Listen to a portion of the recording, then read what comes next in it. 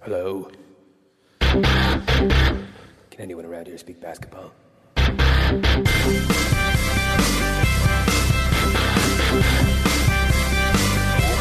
it is. It's the Confederacy of Dunks Basketball Podcast.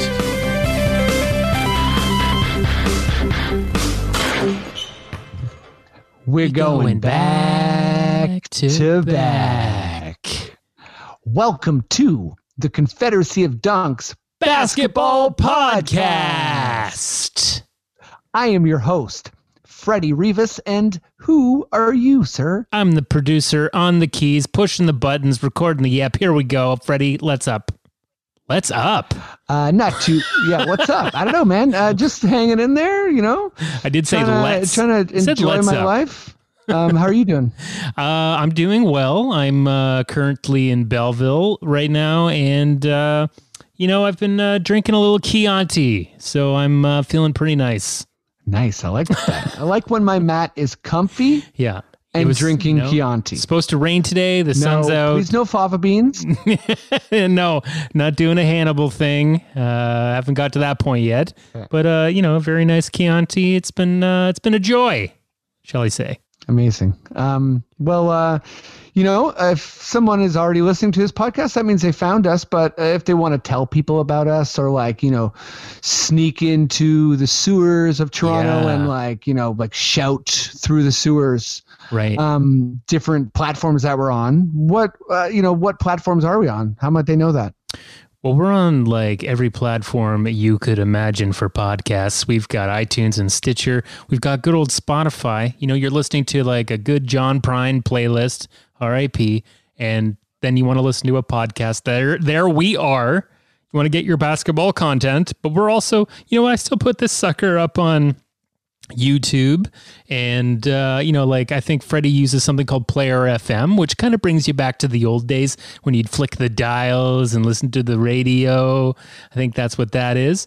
We're on all the other social platforms as well as Twitter and Instagram and Facebook, whatnot. Yeah.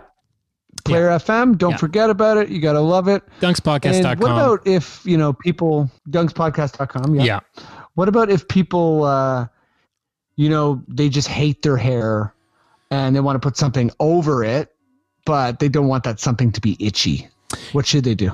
Well, the best thing that you can ask for is an anti-itch toque, and the only toque that sells that is the Confederacy of Dunks Basketball Podcast toques. We have plenty for sale right now.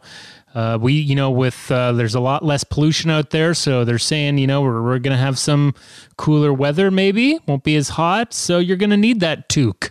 And no baby powder on that noggin. These are anti-itch. You're going to feel great. Love it. Now, if people want to go a whole kind of above and beyond mile, and they want to, they want to invest in our podcast and they want us to grow so that we're a big time, we can buy a big building and put our name on it. Yeah. You want to go to how might they do that? How might they help us? Well, you want to go to our Patreon page, which is patreon.com/dunkspodcast. On our website, we also have a link there for it. You can help subscribe and get some extra content, as well as hear the episodes earlier than the rest of the people. And as well, just, help us to support the pod so that we can keep putting new things into it for you to listen to. Well, I think we're ready to rock. Matt, do you feel like you're ready to go? If you're ready to go, just say okay. Okay.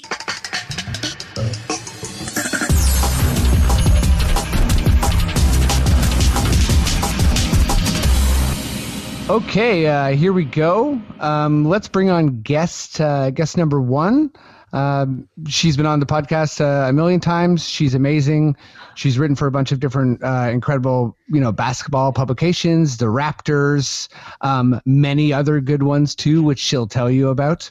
But give it up at home as loud as you can for Katie Heindl.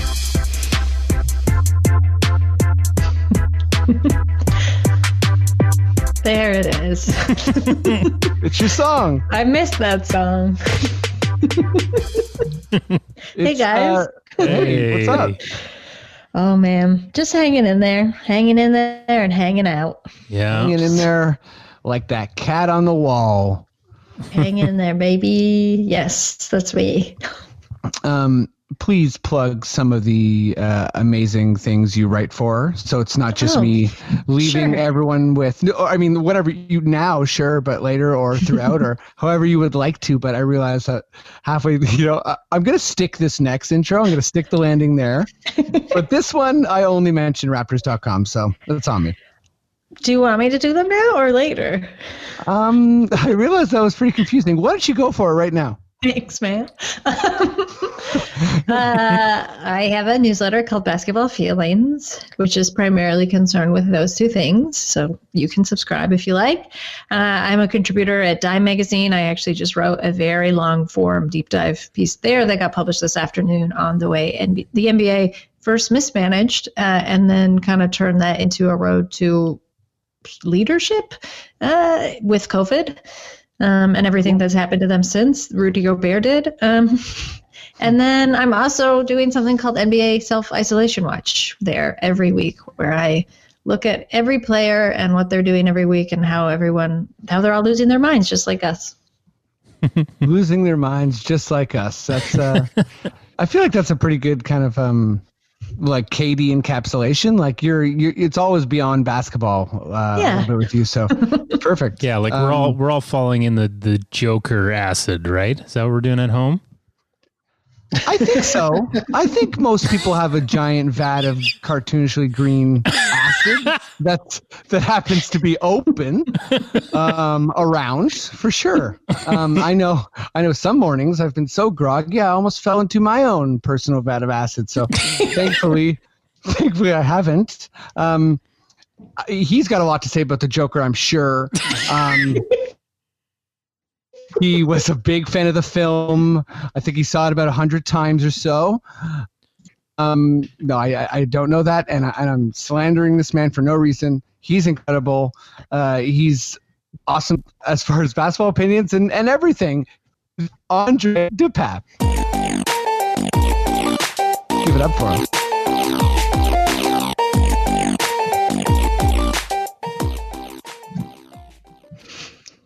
Thank you. Andre, all I can say is some people never get good at intro. Yeah, I get it. Well, it's like I do have a flower on my lapel that if I squeeze, it has liquid that flies out of it. So I'm very Joker-like in that way. Yeah, and you know what? I was slandering you for no reason. If Andre's any Joker, he's the cool Mark Hamill Joker in the Batman animated series. Oh, is that a kind of a compliment now? Yeah, sure. I'm being heard but not seen. I get it. Okay, yeah. I'm digging myself a bit of a hole, but I got you both here to talk some ball. So how does that sound? You want to move over to some basketball talk? Do it. Yes, let's do it. Okay, Maddie, would you give me whatever sting you got? Dr. Grant, my dear Dr. Sattler, welcome to Jurassic Park.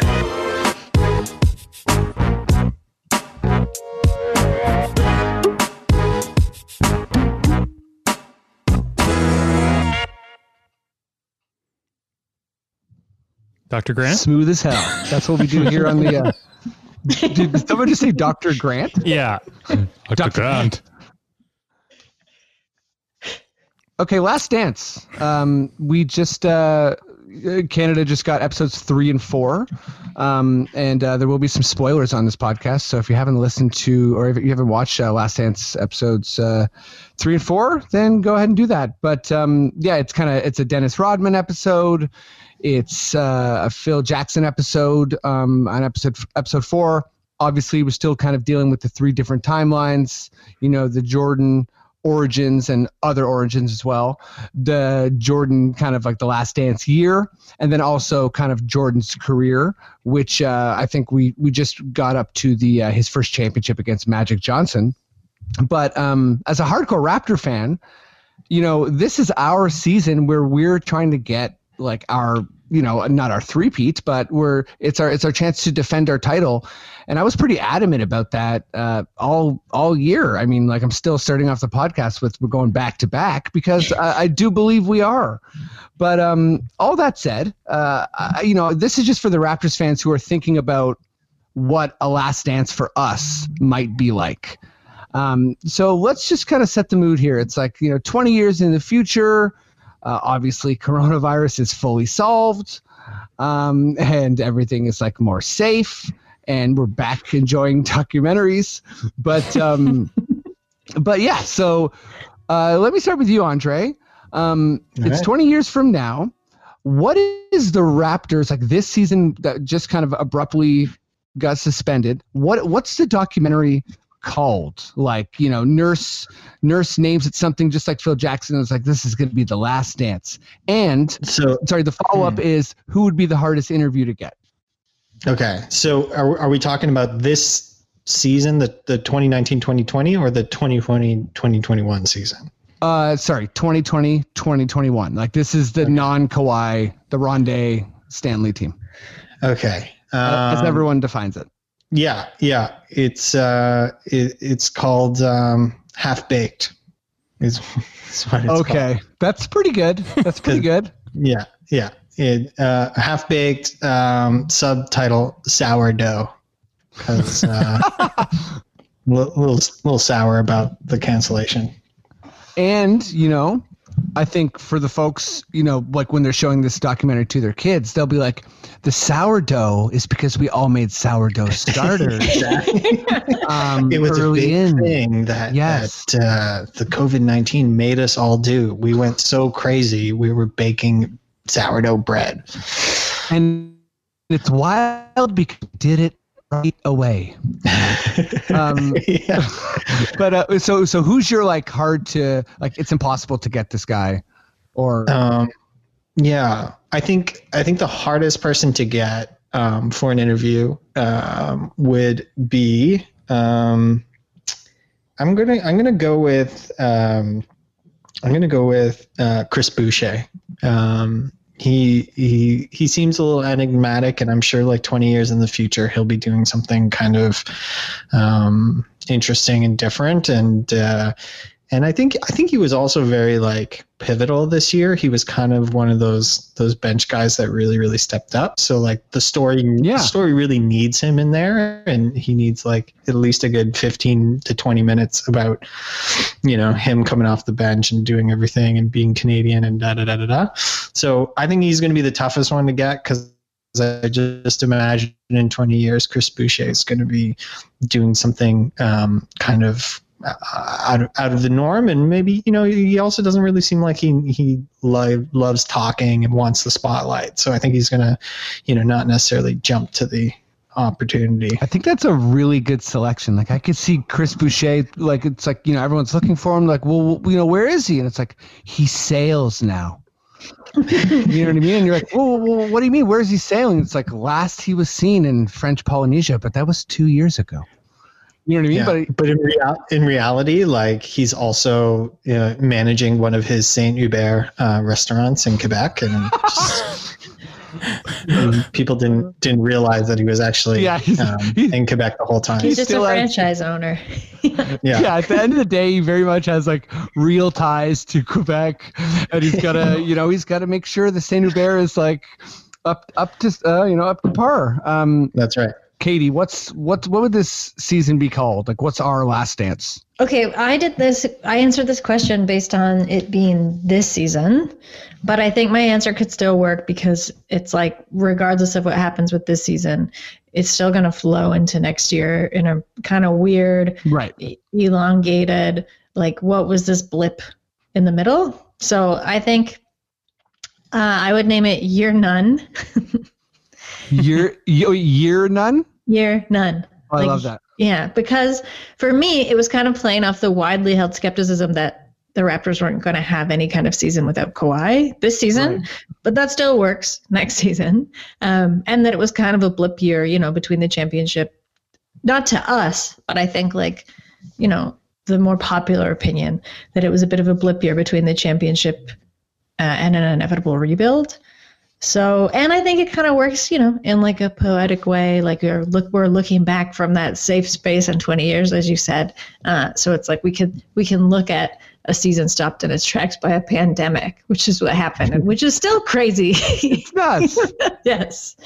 And then again, I thought of based on like this year, who would be a tough get, but this kind of depends on contract renewals for next year. But I'm still going to say, I thought it could be Serge, because if he becomes a celebrity, he is constantly setting the groundwork for becoming. Then it would be get him. Right. Yes.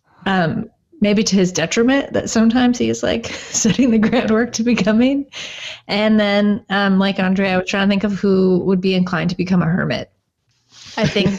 That's where I went. Yeah, like Boucher's a good answer, and I like to think of him like sailing. And I also like to think of him being like, no, I just own franchises now. This is the way I own franchises. Sammy Bear. But I think maybe OG might be a tough get, because I could also see him going real into his his persona, his caricature now, but that becoming like a real thing, and he's just vanished.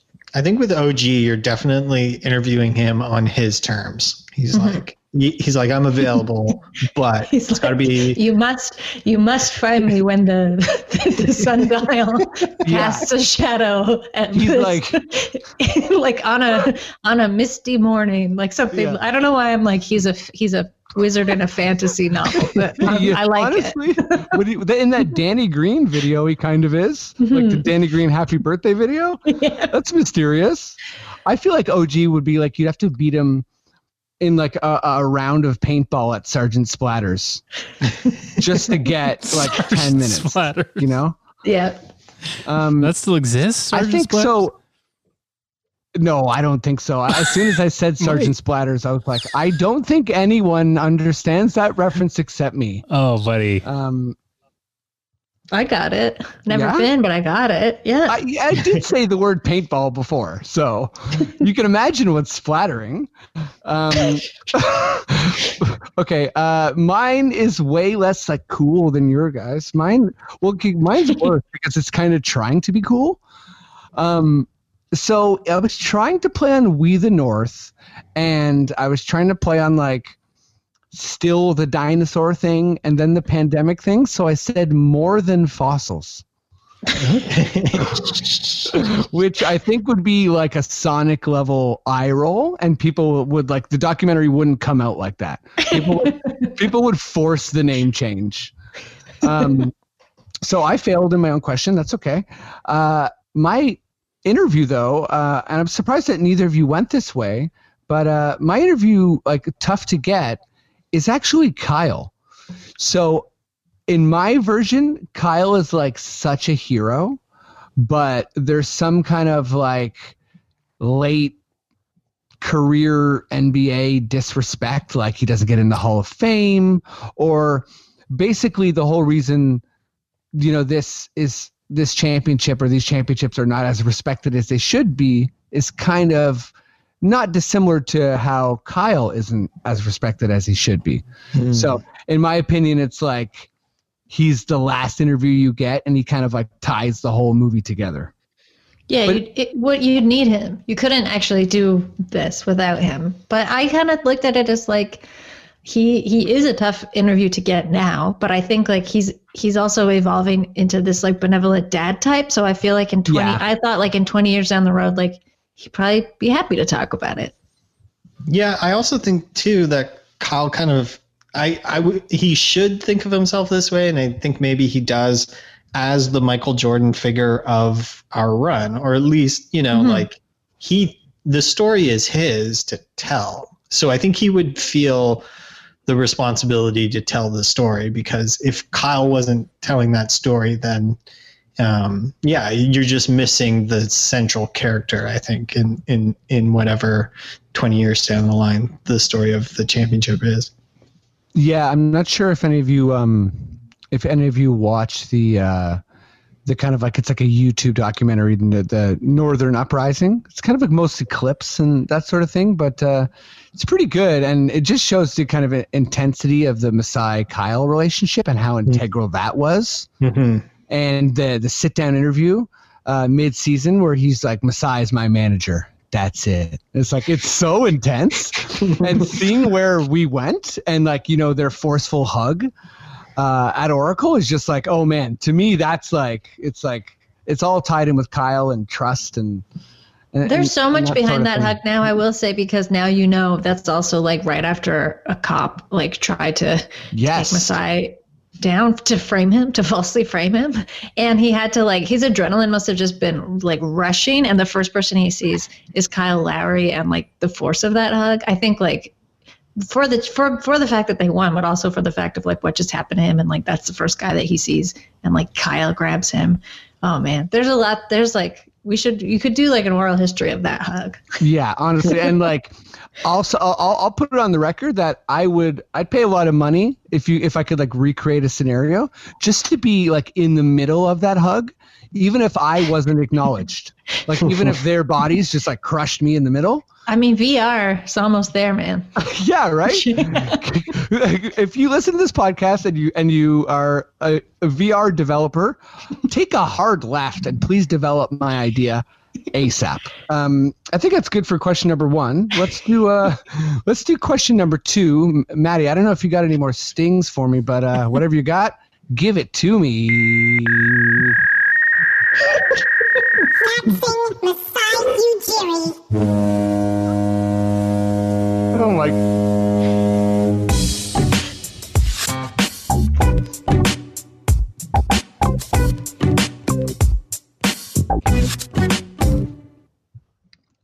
And that, my friends, is the sound of basketball. And fax machines were important back in the day.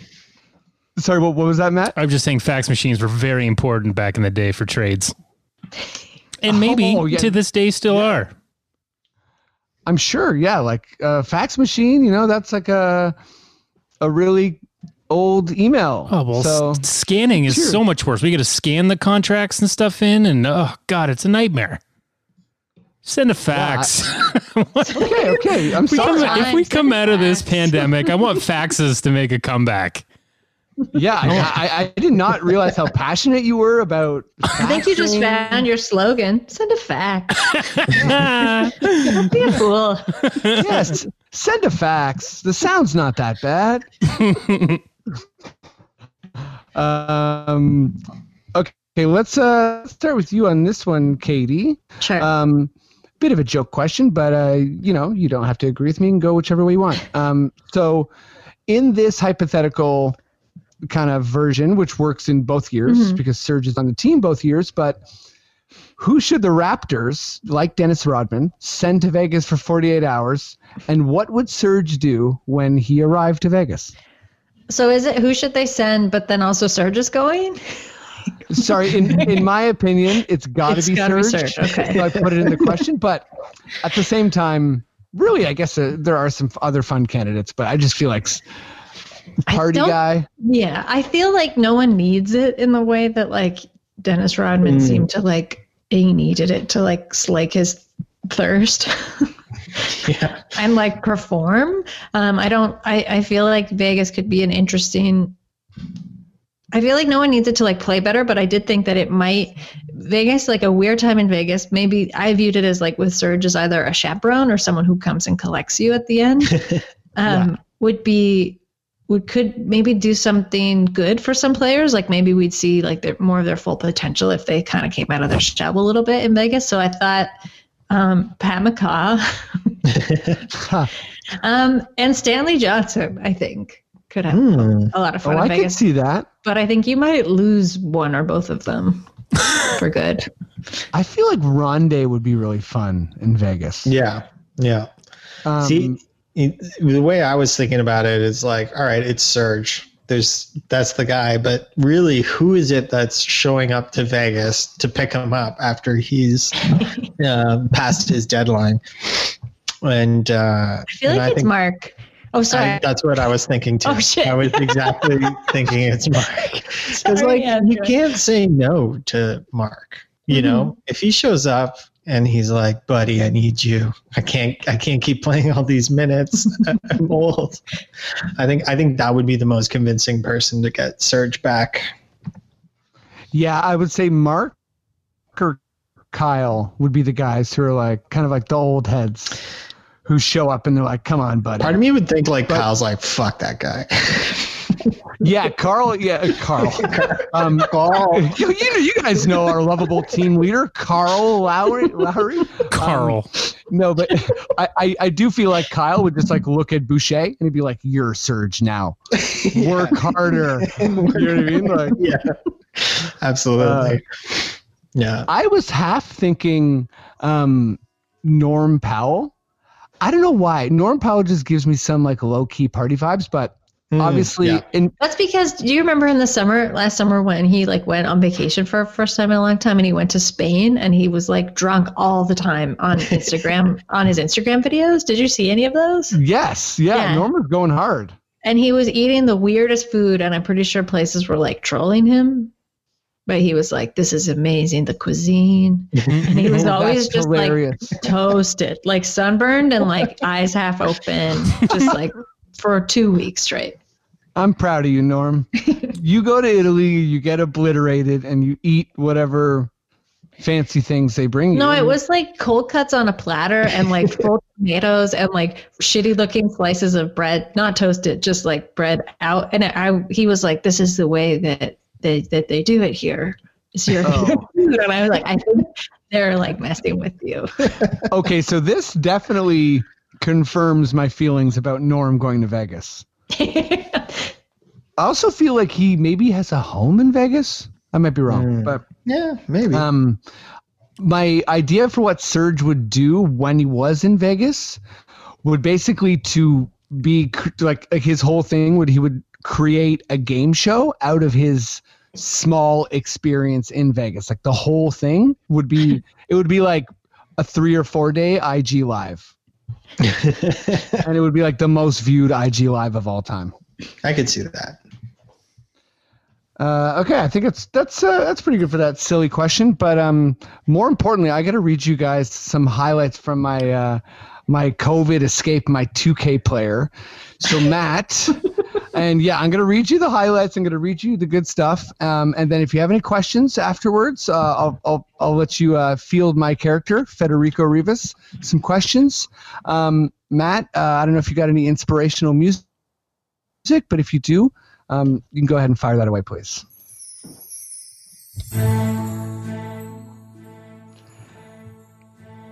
My name is Freddie Rivas. Federico. No, I was getting there. My 2K player is Federico Rivas. Now, I needed an escape from COVID, so I designed him to play on the Raptors, and I got drafted by the Raptors. I'm a 6'5" shooting guard. And if you've been listening to this podcast, then you know I've been struggling. I started on the bench. It's been a long journey, but right now, this is a really, really kind of positive version of my 2K player, of my segment here. My player, Federico Rivas, in game 46, is currently averaging 13.4 points, 2.2 rebounds, 6.4 assists. That's right. And 43% from the field, 35% from the 3-point line, and I've now moved up to 6 in rookie voting. The Raptors are 5th in the East, 27-19, and the real Raptors at that time were 32-14. So they're still worse with me, which hurts, but that's okay. I'm trying to bridge that gap. And this is really, really exciting. I can now very lightly dunk in practice. Oh, it's pretty good. Yeah, so I think I'll finish it there. I've had a couple of 30-point games, no worries.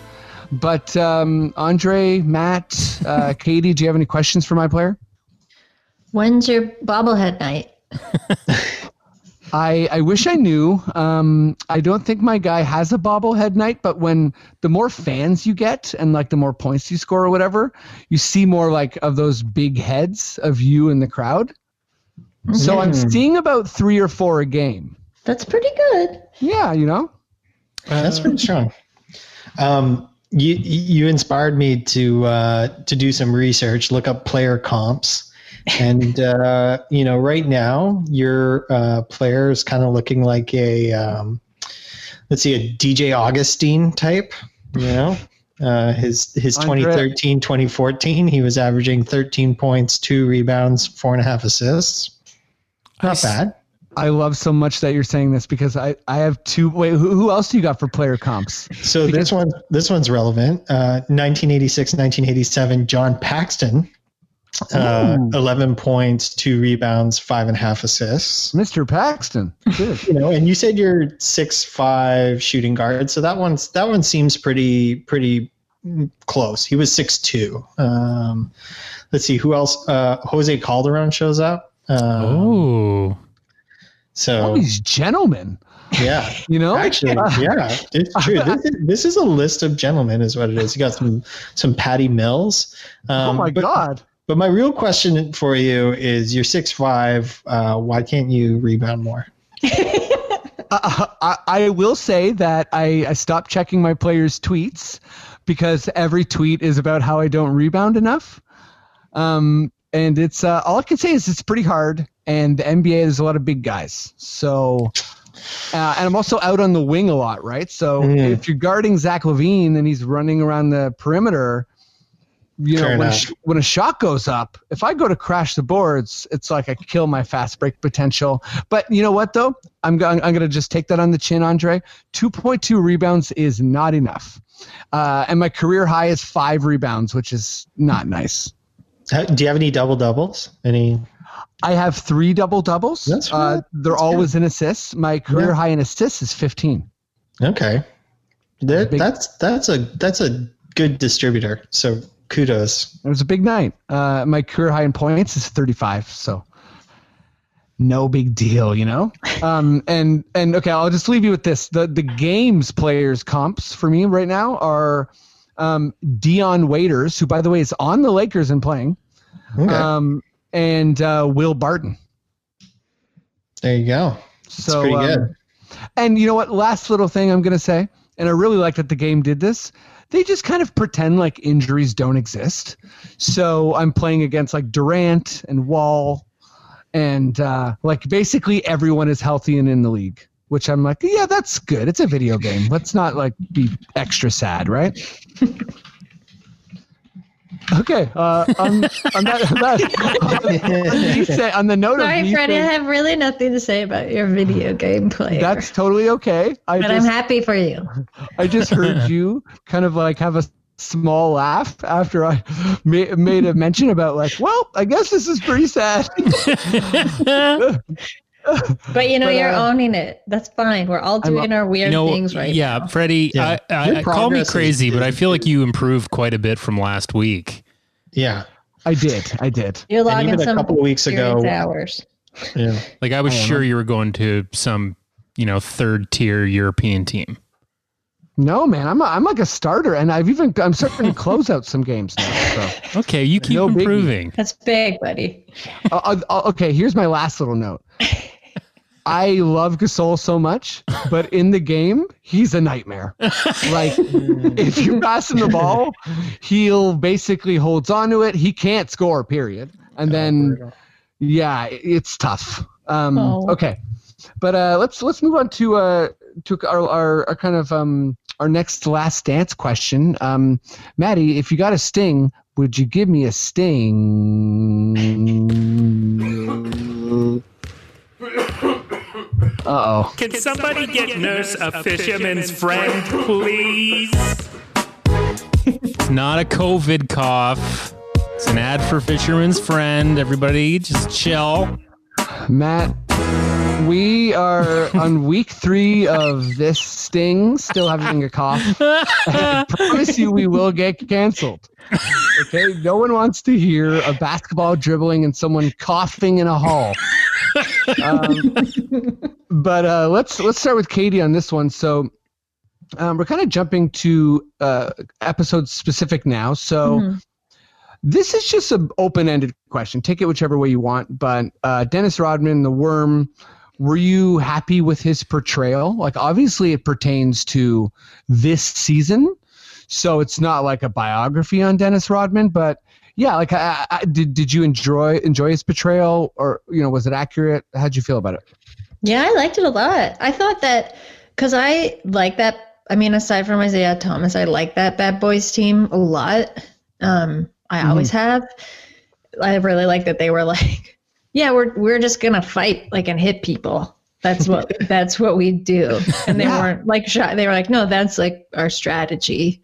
We're gonna hurt you, and they really owned it. And then also, for the most part, most of them are very kind people right like now in their lives. Like John Sally. I don't want to go too far. I could go on about John Sally for days, but like what an angel. But Rodman, I did like how they kind of handled like the back and forth, like going to him when he was on that Pistons team and how hated he was. And I really did like the transition. And like, I guess everything the show has done to show like, Michael Jordan is kind of he is an asshole, and he's extremely impatient person. Like, and he was more so while he was playing. So like for him to be so impatient and so like, I don't know, like a hard ass, like how much he had patience for Rodman when he came to the team, and how like him and Pippen kind of created this like cradle for him almost, and just like understood the like how smart of a player he was, and like how much of an asset he was to get, and the way that he was really going to excel and like work for them. I thought that was like pretty telling, and I like to see that side of like his character. And then for Rodman, I thought like he does need like something more on him. Like one episode's obviously not enough at all. Yes, like he's obviously one of the most interesting NBA players, in my opinion, ever. Like he makes my top 5 all time. Opposite take from Bill Simmons, but yeah, but yeah, like it's interesting because he was such a kind of. I'd like to see more of like the sad parts of his career in a way, and I don't mean that in. To like take away from the good stuff, but just like he was really like such an early model. Like some of the things he was getting into would hardly like really make a blip now, but like he was just like the creation of that persona, and whether he was kind of like, like messing with like gender normative like stereotypes within the league, and like what that even looked like. And just like, I think he did create a persona because he's like, was at the time a pretty sad guy that had a lot to like, it was like a safe shield for him. So I think that's like always been extremely interesting to me. I also like the persona. I like the like how big he makes it, and I feel like I believe him. So yeah, I think like aside from wanting a lot more of it, I think they handled the balance pretty well. And I liked seeing that journey like from that Pistons team onto the Bulls team. And I'm looking forward to see like I like how they're fitting everyone in so far. I think the pacing is like very good. Yeah, I definitely kind of like just called like in my head the next 2 episodes. I was like, okay, so we're going Jordan, Pippen, and it's got to be Rodman, Phil. And I'm excited because I'm like, I don't really have a clear idea of what episode 5 is. Like, I don't know. I think maybe it's like the Jazz or maybe a mixture of like, I think like, Kerr and Kukoc will probably be like one, you know what I mean? Like I'm curious how you do like the kind of like lesser role players, but I will say the last thing I will say, because I kind of wish she was in it. I wish they got Madonna, but I liked how the portrait. I like that they weren't like, oh, and then he got involved with Madonna. I like that they were like, yeah, Madonna told him you should just be whoever you want to be, and like you should create that persona. And in a lot of ways, like guys still go by that rule, right? It's like if you want to create a brand if they're going to call it a brand now, at that time it was just sort of like the persona that sets you apart in the league. I love that Madonna was Rodman's mentor. It's just, it was such mentor, a funny lover. Yeah. It's, and I'm really glad you brought that up, Katie, because it's kind of, I think I'll go out on a limb and kind of say, I think there's a lot of derogatory language in reference to who players date and spend their time with, and a lot of kind of like, just like toxic misogyny. And I was really happy that Carmen Electra and Madonna were not portrayed as like these disruptors. And actually they were portrayed as these people who helped Dennis Rodman, which I think is much closer to the truth. And these kind of like strong, accepting figures in his life, which he didn't really have. And I think that was kind of like refreshing to see. I expected him to be kind of like demonized a bit more in the documentary, so I was really happy. I basically agree with everything you're saying, Katie. I think he's just a bigger figure than can be portrayed as a part of someone else's story. Like he's just bigger. Like he's almost equal to Michael Jordan in some ways, especially if you talk about like his life afterwards in North Korea and all that sort of stuff. Totally. But anyways, Andre, I'm going to throw this to you, but I'm also just going to add to, I really go kind of like when Katie was talking about, oh shoot, I'm just having a blank moment here. Katie, when you're saying about Dennis Rodman about, just about how like there's so much more there, and you kind of want to see more of the sadness because there's a lot of it, and then also. For me, I wanted to see a kind of like a reshifting of the narrative of how the media portrayed him, and particularly kind of how like aggressive and vicious they were to Dennis Rodman, and how they really played a part in shaping negative attitudes towards him and making him scary.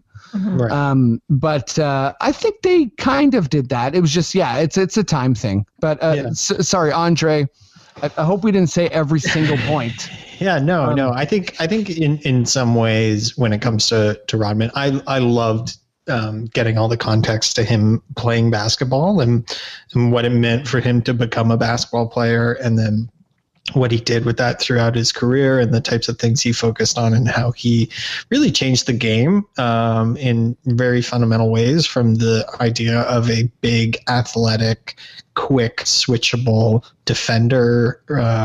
That was, a big deal and is still having reverberations to today. Beyond the basketball stuff, I think certainly his most like impactful thing was what you guys touched on, this idea that he was really on the forefront of like gender norms and portraying them in kind of more fluid ways and expressing oneself and sexuality in a less kind of, I would say, just generally conservative and more just open-minded and personifying that in the way that he did was really powerful. Like I think just the images of Dennis Rodman changed I think the zeitgeist at the end of the day of what people can be and look like. So on that standpoint, I think hugely influential. But then it's in other ways, I think this is kind of a bit of a trend from the 90s is we kind of confuse sometimes personality and interest with substance abuse. And I think especially watching that, you're like, this guy just has a big problem with alcohol, and everybody's just like, yeah, he's a quirky guy. And it's like, yes, sort of, but it's also like you see him like drink a beer, get on a motorcycle without a helmet and just drive off. And it's, in some ways it's like, yes, he's an interesting character that's pushing the limits, but then in other ways he's I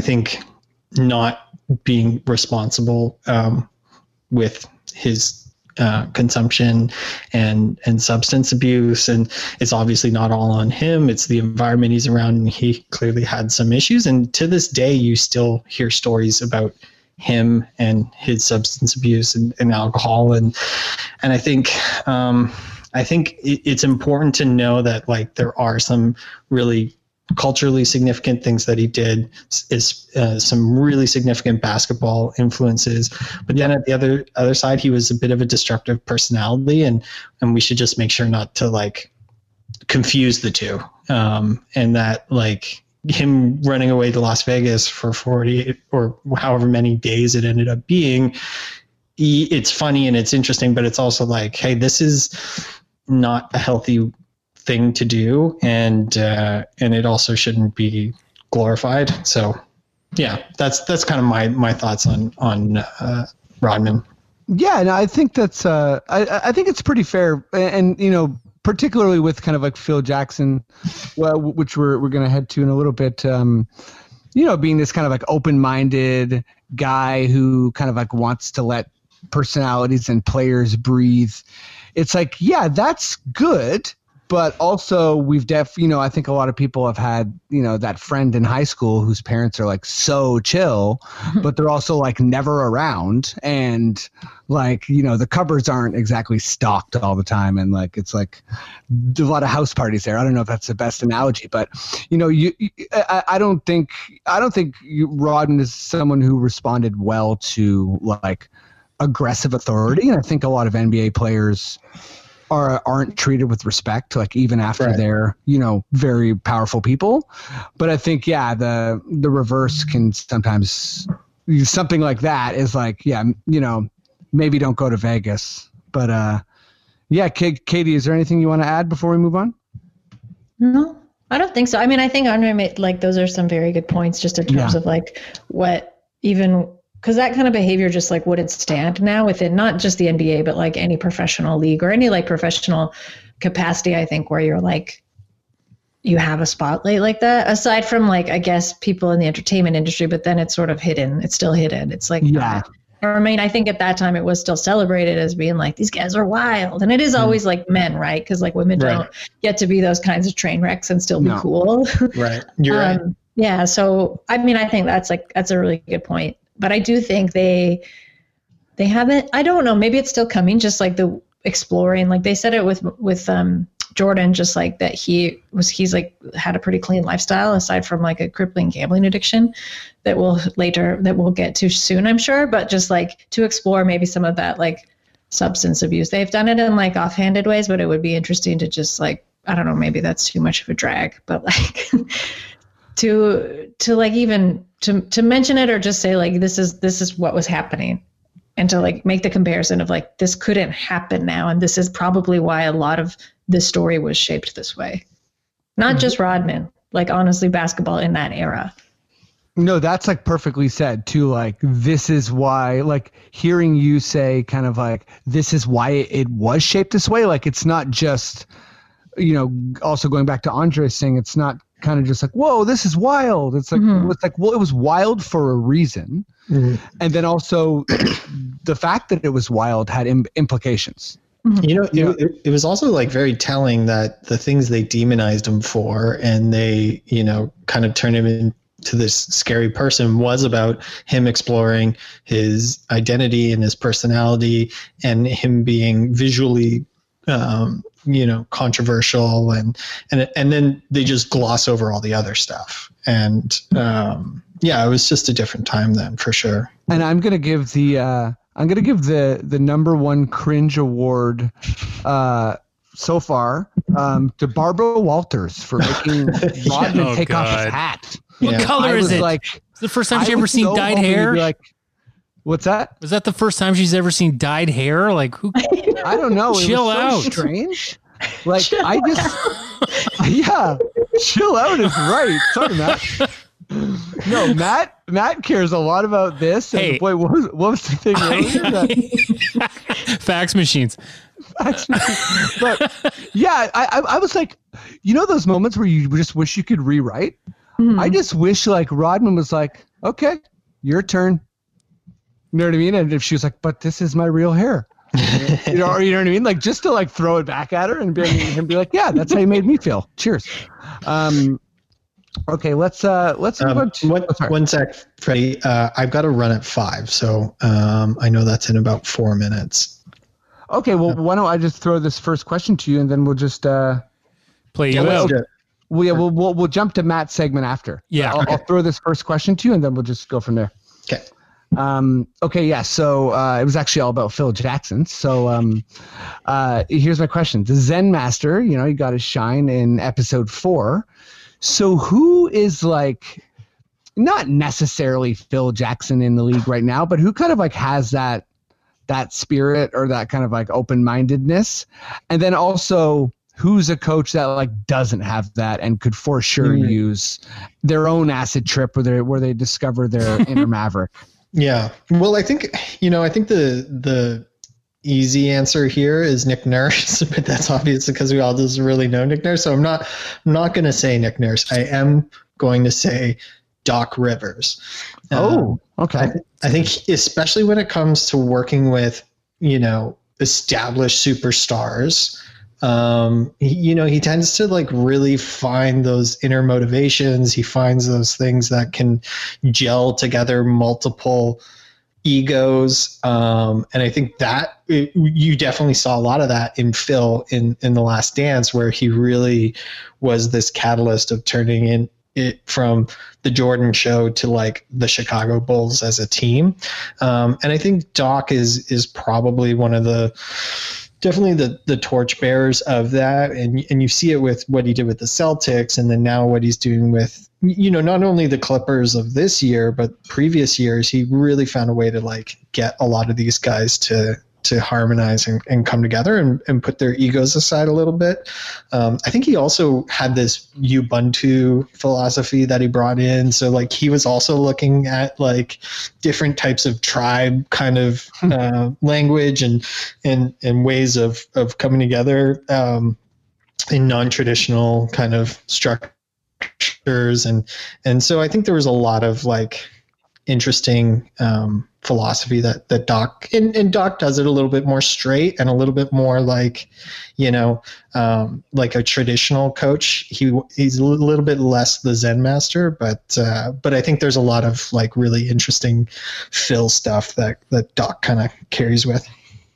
Yeah, no, I think Doc's a really good kind of, not new age, but yeah, like kind of just different coach in the NBA right now. And he's someone I've really come to kind of appreciate the last few years, just how I think when his tenure in Boston, I didn't really get him as much. And then when I got to see him with the Clippers for all those years, and now I'm kind of like, oh, this guy, like this, just quite a bit going on. He's really relatable, and he's also like kind of crafty and intelligent. But Andre, I know you got to go, right? Yeah, I got it. So we'll say goodbye, and thank you so much for joining the pod, and Thanks, guys. Close this baby Bye, out. Andre. Bye. Take care. Thanks, buddy. See ya. See ya. I like that. It's sort of like goodbye music. Casual playoff. I mean, I usually do it if someone has to duck out early. I'll play them off with their music again. Yeah, you'll play them out and you'll give them a quick facts. Yeah, exactly. Well, Katie, yeah, same question. What is Doc Rivers your Zen master as well, or is it Nick Nurse? Or no? And I have to say that like a part of me was like cringing, like Phil Jackson. I have complicated feelings about him too. Like I think a part of me has liked how weird he's been in the past. I understand like what like a kind of phenomenal or like different style coach he was at a time that required it. But I feel like he's kind of one of those guys also that's like stuck around too long. Oh yes. And every time I'm like, like everything that happened with the Knicks, for example.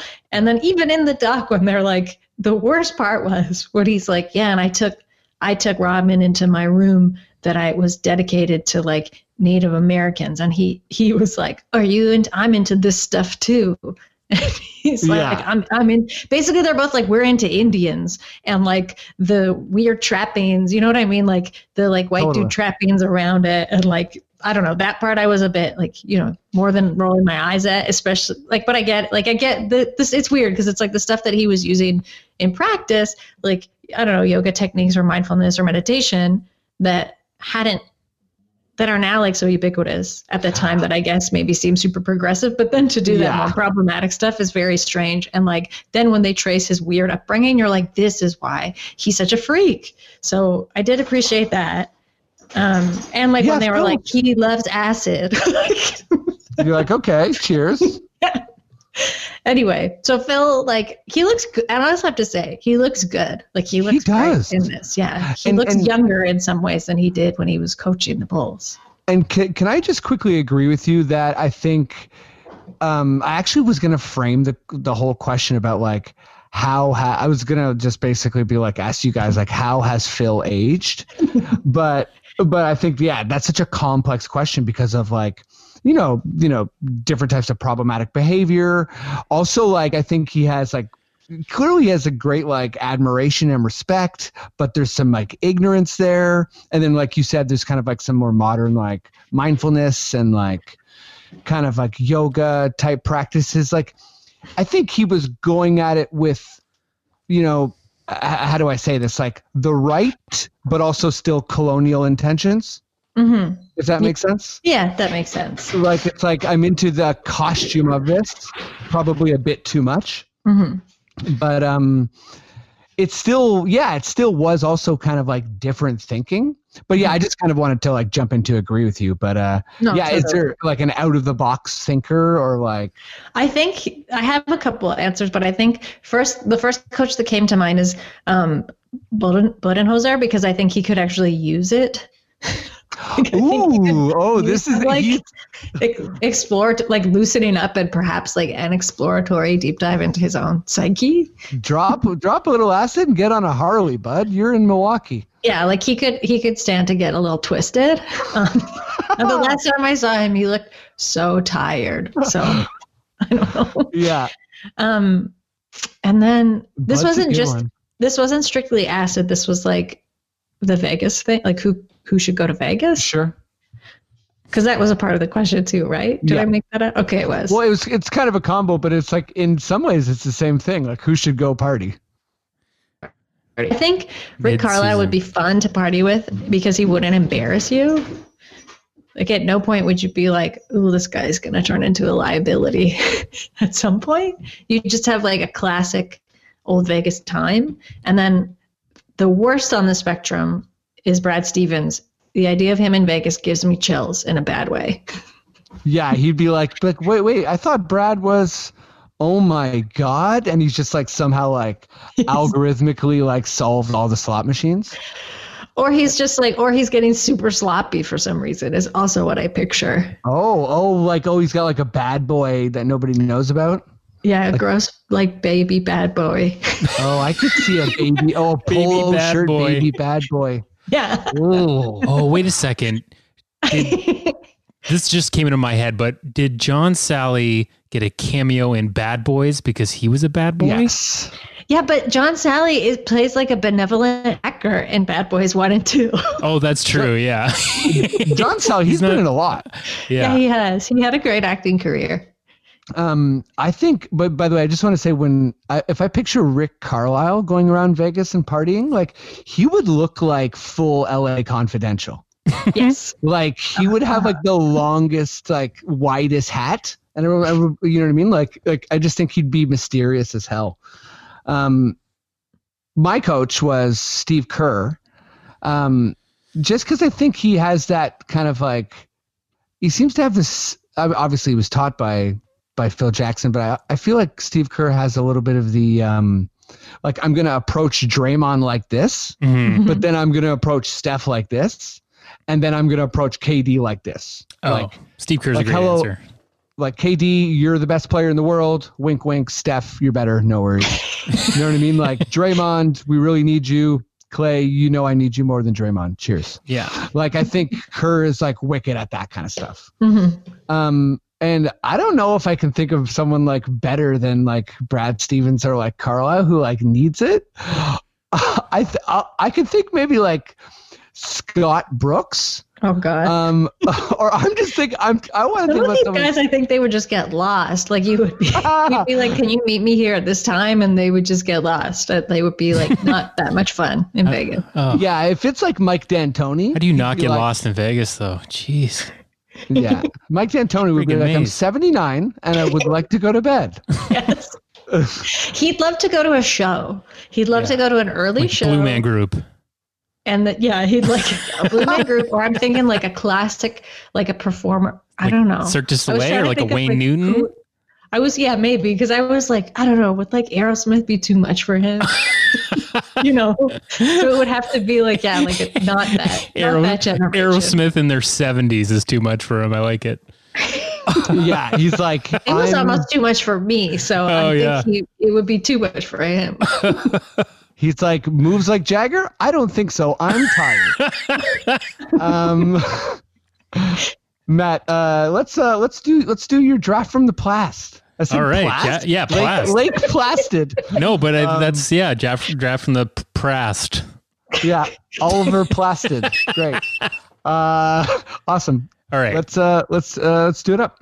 In honor of the documentary Last Dance, I want to go back to 1984 because it's not only the year that Michael Jordan got drafted, but it's also the year of my birth. So let me take you back there and tell you what was going on in 84. All right, guys, strap in. Better than the cough.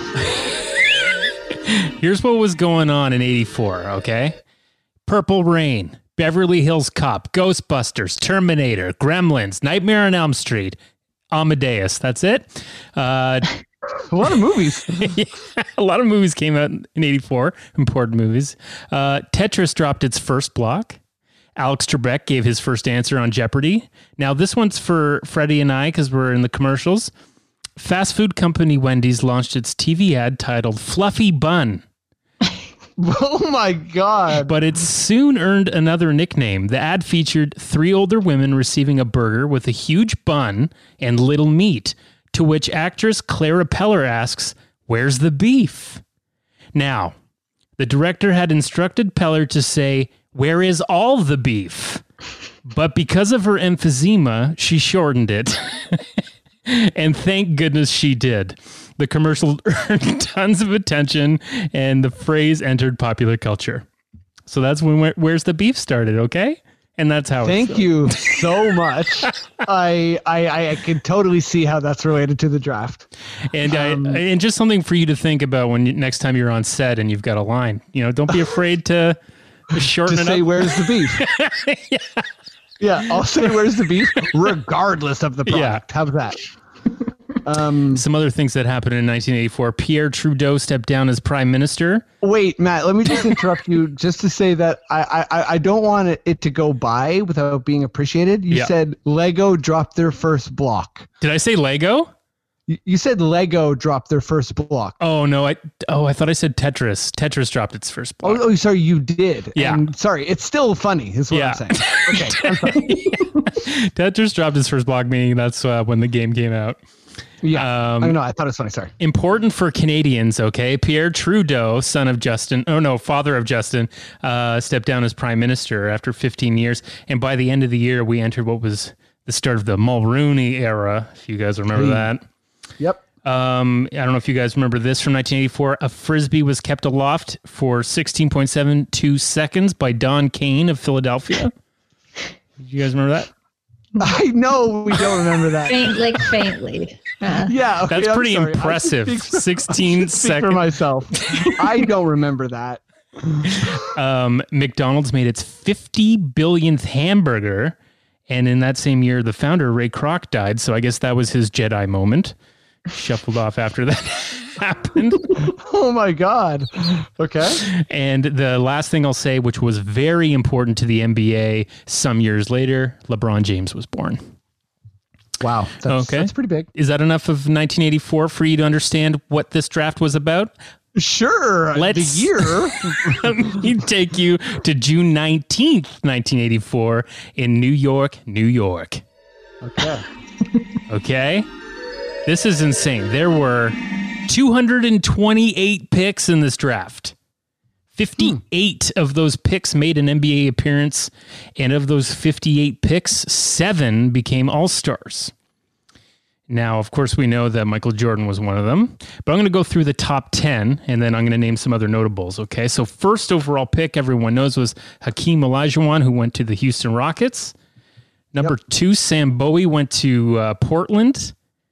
MJ went 3rd to Chicago. Sam Perkins went 4th to Dallas. Charles Barkley went 5th to Philly. Sorry, I forgot my music. No, it's perfect timing after Barkley. No, this is a great name of he sounds like a British gangster. Melvin Turpin went 6th to the Washington Bullets. Melvin Turpin is Peaky Blinders. Yeah, that's what I thought of when I heard it. The Spurs took Alvin Robertson 7th overall, followed by Lancaster Gordon, who went 8th to the Clippers. Otis Thorpe went to the Kansas City Kings, which I guess were before the Sacramento Kings. Am I right? That's right, yeah. Yeah, so 9th overall. And 10th overall, Leon Wood went to Philly. So Philly had 2 picks in the first round there. Pretty intense. Some other notables in the draft that went later. 11th overall, Atlanta took Kevin Willis. Yeah, every Raptor fan should know Kevin Willis. Yeah. Jay Humphreys went 13th overall to Phoenix. Michael Cage, no relation to Mortal Kombat's Johnny Cage. Okay. Went Notable. 14th overall to the Clippers. And John Stockton, that's a big one, who went 16th overall to the huge one, Utah. John Stockton. Now, the late but great pick that I will give you now, I said there were 228 picks, but they, I think the last 100 never played a game. Fair. But the, let's see, the 47th pick or 46th pick was Jerome Kersey. He played 17 seasons in the NBA. That's pretty damn good. That's my late but great pick to the Portland. Okay, I've got a little bit of trivia time now. I've cut it down, so it's just one question each for you, Freddie, and for you, Katie. Now, Matt. Yeah. I know this is your segment. Yeah. But can I just point out a funny player name? Yes, please. Drafted 25th overall in this draft. Okay. From BYU is a player named Devin Durant. Oh, wow. Yeah, he played 2 seasons, 63 games. Devin Durant. Yep, Devin Durant. That Kevin sounds Durant. like Cheers. Kevin Durant's like his first burner account. Yeah. Okay. Sorry, I'm All ready, right. Matt. You guys ready for this trivia here? Think so. Okay. Okay, Freddie, I'm going to ask you first, okay? Okay, here we go. Okay, so Michael Jordan leads in multiple categories of this draft in like total points, minutes played per game, points per game. Now, which of these stats is he also the top leader in? And he is only leader in one of these. Is it career field goal percentage, free throw percentage, or 3-point percentage?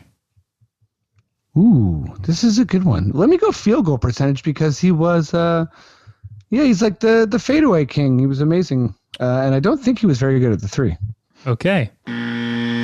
Oh, no. Yeah, I'm afraid that's wrong. He is the leader, tied for first with Danny Young for free throw percentage at .835.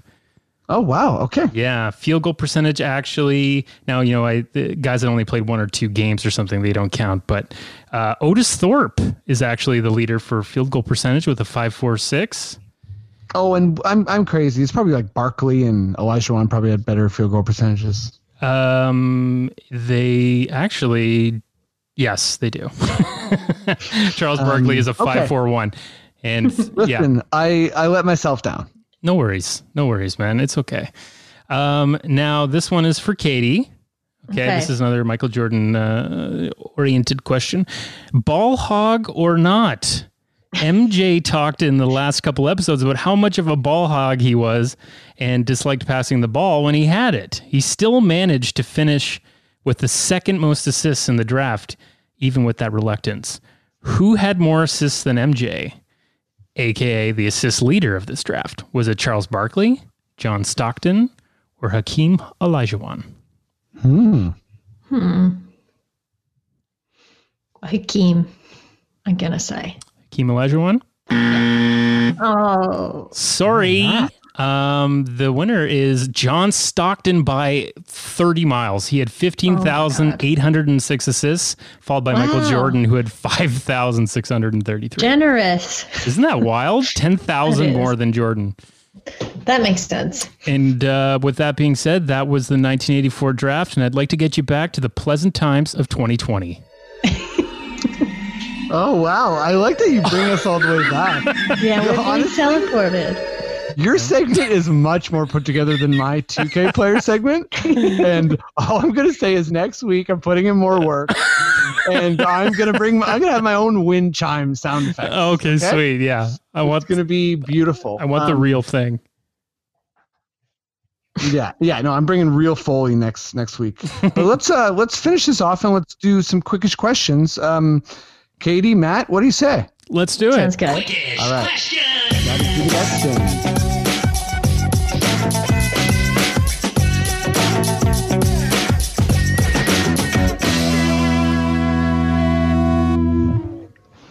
Okay.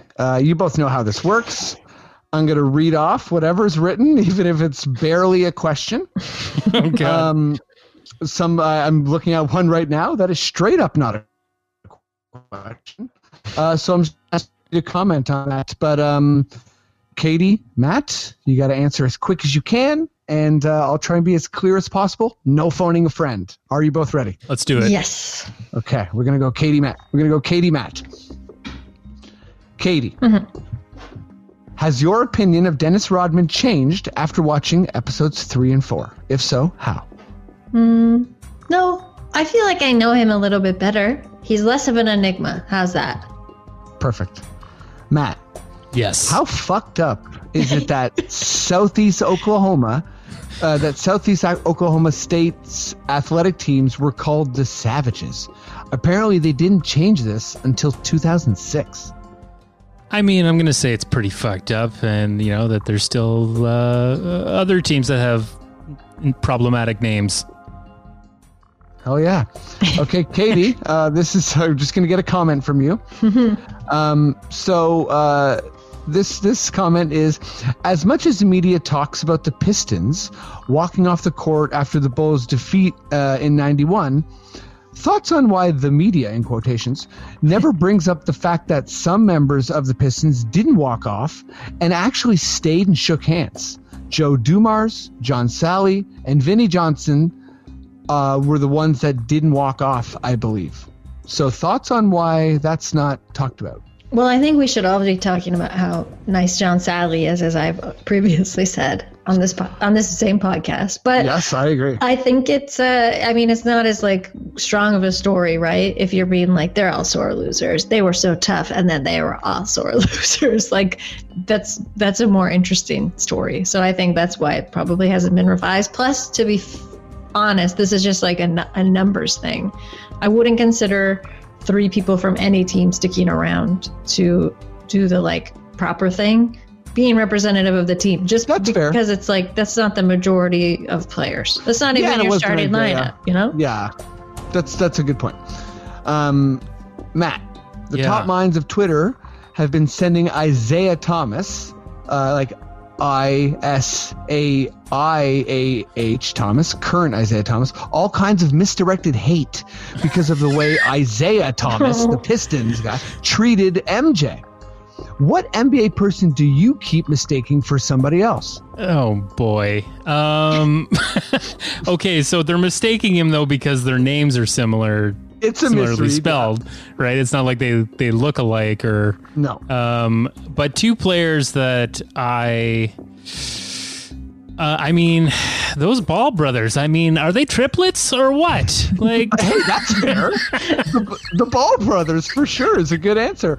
Honestly, I thought you were going to go the Lopez brothers, but there's more Ball brothers. So cheers. Yeah. Okay, Katie. This is from someone who clearly studied feet. Who has uglier feet, Shaq or Scottie Pippen? I haven't seen their feet. Me either. Have you not seen Shaq's feet? Oh wait. Oh dear. Maybe I have. Let me just quickly Google Shaq's feet. Am I gonna like what I see? Are they ugly or big? Well, they're weird. They're weird. Oh, this can't be right. It's weird. That can't be. Oh man. I don't know what's real. Oh man. I don't know if this is real. This is turning into a horror pod. I'll say probably. Unless Pippen is really hiding something. I gotta quickly look at his. Sorry. This gentleman in their feet. I didn't realize. Scottie Pippen. Shaq ripped Scottie Pippen. I bet you're looking them up. I'm going to say Shaq's are worse. Okay. Yeah. Matt. Thanks so much for that person for making me look at those. No, that was great. Timber, shout out for that foot question. Matt, some roster moves. Do the Bulls beat the Pistons with Doug Collins? Same roster moves? Okay. Same roster. Doug Collins is the coach, not Phil Jackson. I'm going to say yes. The guy's just too sweaty. He works too hard. You got to give him something if he kept coaching. This is a good follow-up to that. Katie, will we ever see a sweatier head coach than Bulls era Doug Collins? Yeah. I mean, you can never say never. Yeah, you can't rule it out, right? Yeah. Plus climate change and stuff. I mean, Stan Van got pretty sweaty. Yeah. You know. Yeah. Plus climate change. Thibodeau's sweaty? Thibodeau? Sorry, what's that, Matt? I just said Thibodeau? Would he be sweaty? Yeah. Oh, yeah, Thibodeau's he's a candidate for sure. He's a sweater. Matt. Yeah. Do you want to see a documentary with just Bill Wellington's home movies? 100% yes. Katie. Mm-hmm. Do you think Bill... I think... Sorry. It's Bill Wennington, isn't it? It's Wennington, but Catherine accidentally said Wellington, which is... It's kind of like a beef Wellington, which is making me laugh. Okay, sorry. Katie, do you think Bill Wennington brought back bagels for the team from his native Montreal? Is MJ a St. Viateur or Fairmont bagels guy? Oh, good question. Yeah, that guy seems so nice. So yeah, he is. I'll say that yes, he probably did. I guess at that time they weren't probably as nervous about eating carbs if they were also like going on wild benders. So, yeah. He's probably St. Viateur because Fairmont always struck me as more, like St. Viateur is like they're both OGs, but it's maybe the more popular one, and I think. You know, Fairmont is for more like secret people in the secret know. That's my take anyway. No, yeah, that's fair. Matt, which Bull has aged the best / worst? Or I guess these are two questions. I think so that who's the best? Who's the worst? I'm gonna say that Scottie Pippen looks pretty well aged. Feel like he's looking youthful to me every time he pops on there. His voice is wonderful. Yeah, his voice is wonderful. He's got really nice veneers. And I would say that the worst, and I don't want to pick on him because I do like him, but I feel like Dennis Rodman's looking, like he's pierced some holes a few too many times or something. I don't know. He's looking a bit old, but I still like him, and I like that he owns it. All right, Katie. Mm-hmm. Harper gets put on Jordan for the final shot. Does this change anything in Jordan's legacy? What shot? So the shot he hit over Elo in Cleveland. Oh, the Cleveland shot. There's that image of Harper being like, I asked to guard Jordan, and the coach was like, no. No. I mean, he still could have not blocked him, so no. Yeah. I think Michael Jordan would have been like, who are you? Great. Okay, a couple more questions here. Matt, this will be fun for both of you to answer, actually. But how does Bill Simmons' take of Rodman is boring compared to his other historically bad takes? Can you give me like one other bad take that of Simmons? I mean, he definitely thinks Boston's going to win every year. Yeah. So that's usually what gets me. I mean, calling Rodman boring that's just a bad take right there. Like, he's not boring at all. I mean, even just like off the court and on the court, like he was so good defensively. Like, he was such a smart player. Like, boring? That doesn't go with that guy at all. It's a terrible, terrible take. Love it. Okay, Katie, how different would the documentary be if Jordan didn't have say over the final edit? Probably less. It would probably be less of him because he kind of has the final say now in every segment, right? Right. And there probably wouldn't be as much of this, like, Michael Jordan said this about you, and then they show the person. I think it is kind of weird that they're showing a clip of someone saying something, and then they're giving the phone, and we're watching Michael Jordan watch that clip.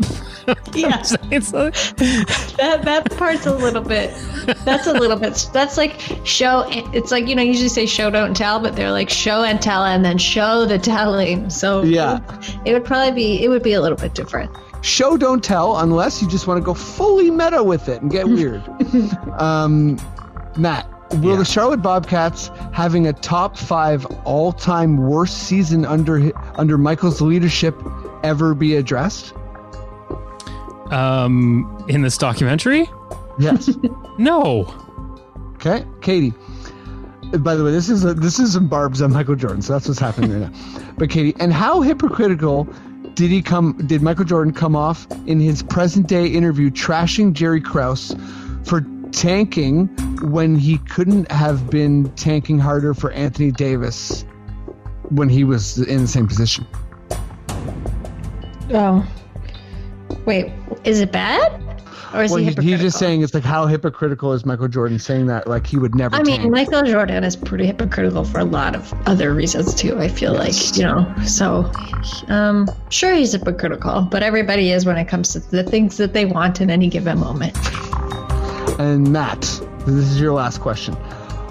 There's one more. What is the over-under on Washington Wizards mentions in this entire series? I'm going to take the under. Okay.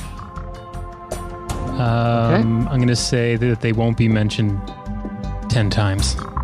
All right. Is that how this Katie, works? Will Steve Kerr's black eye ever get mentioned? Getting punched in the face? Mm-hmm.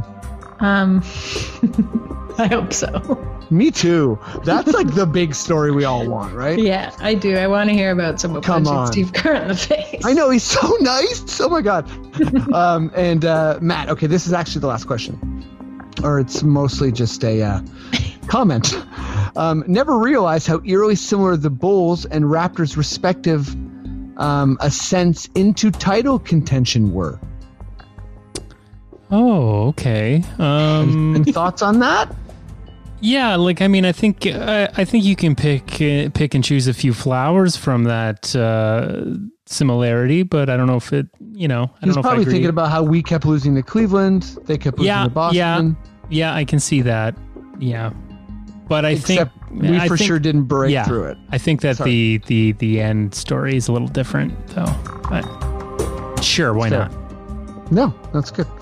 But that's the pod. We made it to the end of the quickish questions and the end of the pod, and now we got to go back into like our regular coronavirus lives.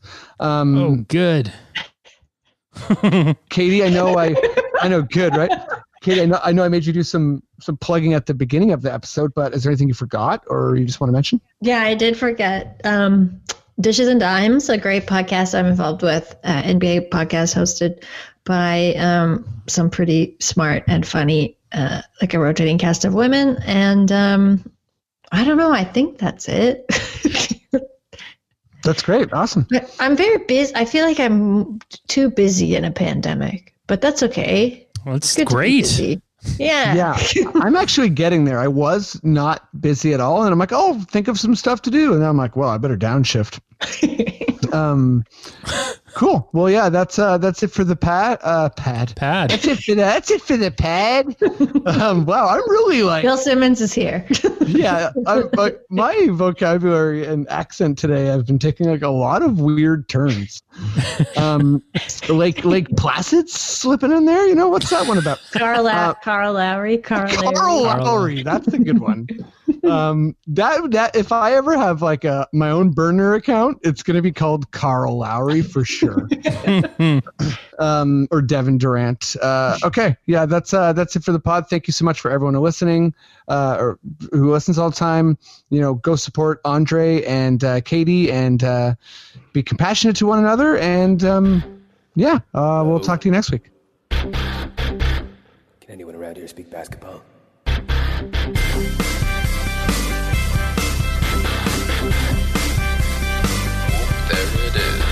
It's the Confederacy of Dunks Basketball Podcast.